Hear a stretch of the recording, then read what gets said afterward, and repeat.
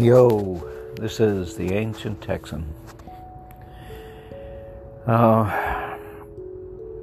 When the news of the world gets a little tiresome and I hear about the same old problems, right now it's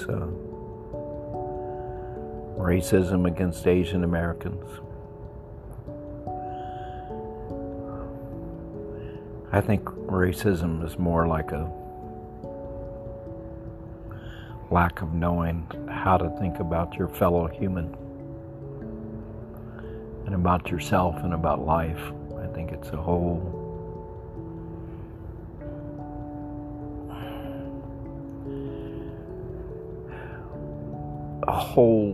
issue on values and what's important,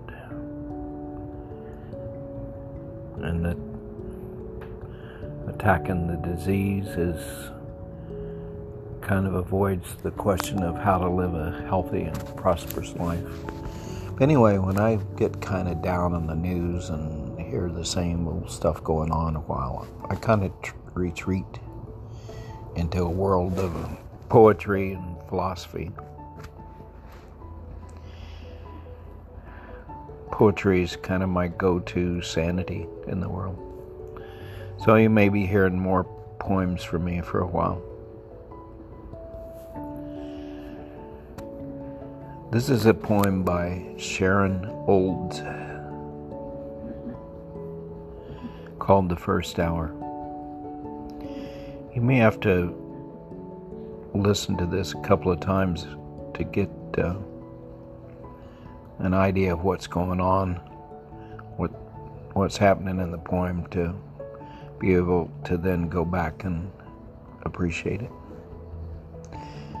And I imagine Sharon Olds as a mother, and she might have written this watching her newborn, but who knows? That's just my story. Sharon Olds, First Hour. That hour, I was most myself. I had shrugged my mother slowly off. I lay there taking my first breaths, as if the air of the room was blowing me like a bubble. All I had to do was go out along the line of my gaze and back, out and back, on gravity's silk, the pressure of the air a caress, smelling on myself her creamy blood.